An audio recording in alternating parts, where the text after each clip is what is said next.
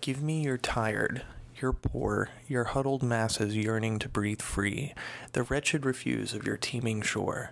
Send these, the homeless, tempest-tossed to me. I lift my lamp beside the golden door.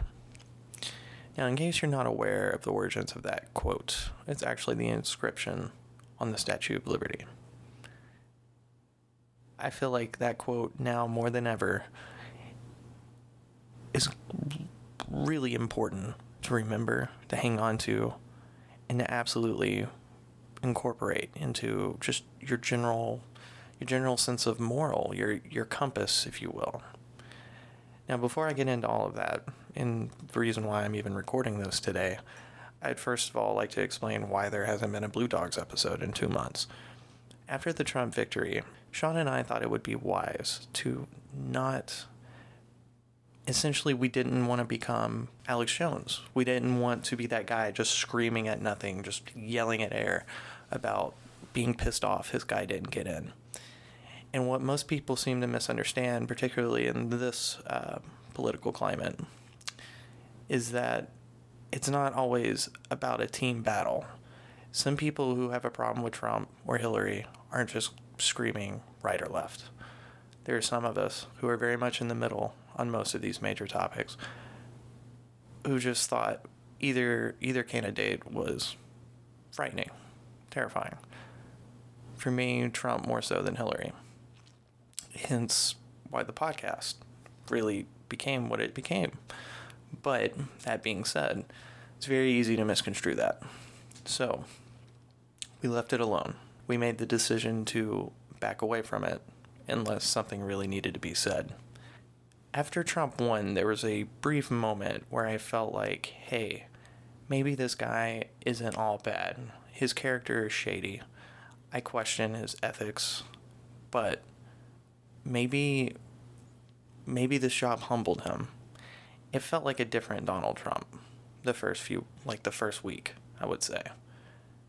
But then the Twitter rants kicked back in.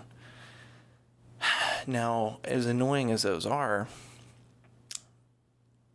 it wasn't until the past 2 weeks, the Dakota pipeline, all the strange bars he's trying to put on the scientific community, the national park situation, which if you haven't been looking into, you do, because a lot of you gun-toting Republicans probably wouldn't be too pleased with it. It wasn't until this refugee ban, this horrible fucking decision, this isn't how anything gets solved. It's just another form of extremism. And at this point, I don't feel like it's a culture war anymore. You know, I felt like as hard as the left pushed during the Obama administration, the right was trying to push just as hard during Trump. And I thought maybe that would just be the worst of it. Just some obnoxious behavior you have to put up with every so often. And that would be that. This is different. This is scary. And what's frightening to me is that people aren't really understanding the gravity of the situation.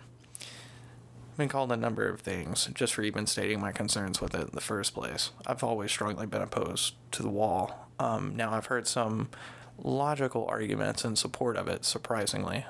More so just in better border control in general. But I still didn't like the idea. I felt like it was setting a dangerous precedent that more division amongst us is what we need, when in reality it's not. I mean, guys, I understand to an extent that tribal nature, because it's almost instinctual in us. It's just part of being human. You can't help but feel tribal. But there's a point where it's just incredibly self-detrimental, and it's crossing so many lines, so many barriers. Because we're not just talking about... It's just insane. I don't understand how it got passed. Like... And the people that still support it, I really have to ask you, like, are you comfortable with this? Like, do you realize really what's happening here? We're basically saying no to everyone and everything and just giving a middle finger to the entire world around us. And not just doing that, but doing it in such a cruel way, as if we're bullying someone on a playground, kicking their head in the dirt and flipping everyone off around us. It's probably far graver than that. I mean, do you not see the parallels to this and various other dictators? I'm not going to name drop, but come on. Like, how could you not see it? And even whenever you point out the fallacies, even whenever you show them the numbers, the statistics on how illegal immigration doesn't have the effects they quite think it does, it's been largely exaggerated. It just doesn't matter. We're at a point now where the facts don't matter anymore. And anything you say against this new administration, it's blasphemy. Like, what the fuck's wrong with you? Why would you say that? That's a lie. You know, they say it's not. I don't understand how people are so fooled by it. And this isn't even a left versus right argument. This is just what's right, period. That is not okay. We cannot run a free nation like that. America was not built on that. It never was built on that. I think in times such as these, it's more important than ever to remember our collected human history, if even for a brief moment. And I know how hard this will be for some of you. I've debated you. I know how desperately you cling to just deep-rooted ideals and team-based mentality, even if it doesn't make sense. But you desperately need to turn your gaze outwards and realize that in a world of gray issues and moral ambiguity, there is but one absolute truth. And as a species, we are all in this together. We have to be.